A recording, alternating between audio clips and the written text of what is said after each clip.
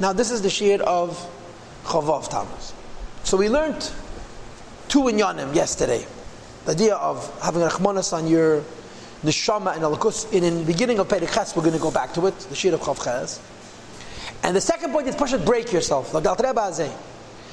V'heich nishber halev v'nitke. How do you break the heart and crush it? In other words, if it's true that Klippa has a stranglehold on me, and that's called Ruach, right? And just for the record, this Ruach, which has a stranglehold on me, was called earlier in Lamazag and Perek Hey, and we're going to have it soon. It's called Avenesechem Avdile Benechem Ben Alekech. Avedas are a wall. And Aveda is not only 1 second I did something wrong. Aveda is the tumah that takes me over, and then I'm not free to serve Hashem, and that's called Golos Hashchina. My neshama is trapped. I want to serve Hashem, and I cannot. So I have to break that ruach. How do I break it? By breaking my heart. Says Alter Rebbe, how do I break my heart? And the teretz is number one, a little bit. This is achieved through punishing the body and fasts, or to use even an edeler word than siguf and tainis is kafya. That b'dei deseinu eila in our generations, she'ein lanu keich le'sanis harbe, we don't have the power to fast a lot, and certainly not to punish our bodies. Ki David HaMelech, like David HaMelech did. Ki Ma'amar Azal, like it says in the Gemara, al posek v'libi chalu b'kirbi shaharge b'tainis. David HaMelech killed his Yetzer Hara and his klipa, his ruach, through fasts. We cannot fast, so we fast a little bit. How much? So we had in Tanya Yosef Perek Aleph have a Ger Satshuva, and then we had in Perek Beis and Perek Gimel a few fasts a year. Bottom line is, the Rebbe says we shouldn't fast at all. We should give tzedakah, and better yet, with only zindikin. That's the best aid. But the primary process of breaking and subduing the heart, which is in addition to the little bit of segufah and tainis, is liyis nishber v'nitke, to be broken and crushed in your emotions. Which will then remove the ruach, the spirit of evil, which is called Avenesechem Avdilim. How is that achieved? To take a cheshbon of oneself. As a man, a person will make a cheshbon. Yeah?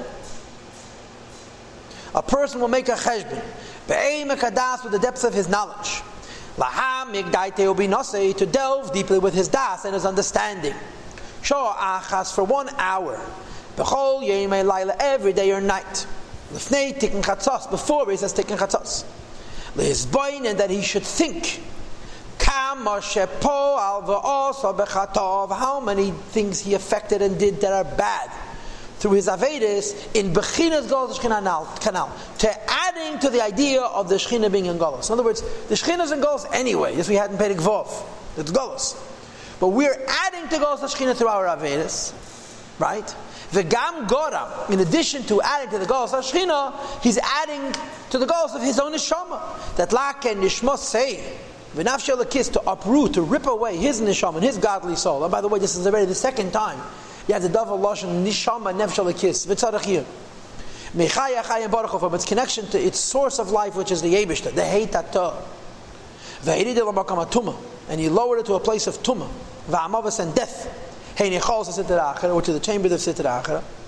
And through the Avedas which we do, we're adding to the Golos Hashchina, and we're adding to the goals of our neshama, that our neshama becomes even more than it naturally is. Our neshama becomes merkava for klip, like Alter Rebbe said in Tanya Perek Chav Daled. That we get from them more of flow, more life, to give life to the body. Now understand that in Perek Vav, the Alter Rebbe said that there's a very big silver lining to this cloud. And that is that you don't die at 50 and at 60, because you're chayes from klipa, which is a bad thing. But there's the takalas and zui, takanas, that it allows you to do tshuva. As long as you're alive, you can do tshuva. This is the pshat, but the Chazal tells us it's a medrash. Rishayim during their lifetime are called dead. While they're alive, they're dead. This means their life is drawn. A place from death and uncleanness, which is klip. But it says in the pasuk, the dead people cannot praise the Eibishter. This doesn't mean people who've passed away, and the David HaMelech is making fun of them, that you can't praise the Eibishter. Right? David HaMelech is not trying to make fun of neshamas and kefir. It's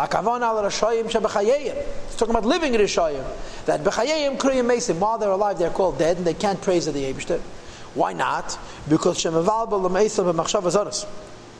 That when even they want to praise Hashem, there's so many Machshav Azoros that are bombarding them because of the earlier Avinesechem Avdilim, because of the Gos Hashchin and the Gos of the Neshama, that Be'eda Berishim, so long as they're Rishayim, Ve'einam Chafetzim B'Tshuva, and they don't want to do Tshuva Keneda, they can't praise the Eibishter, the Habanishkin Klarka. Okay? So Alter Rebbe says, practically what you got to do, you have to push it, beat up on yourself by saying to myself, look what I did. Ich habe verstunken the Shechina, which is already in Golos, and my Neshama even more. And this makes you feel terrible, right? Now what are you doing it for? But pastors, you're doing it for big Avedas. Okay?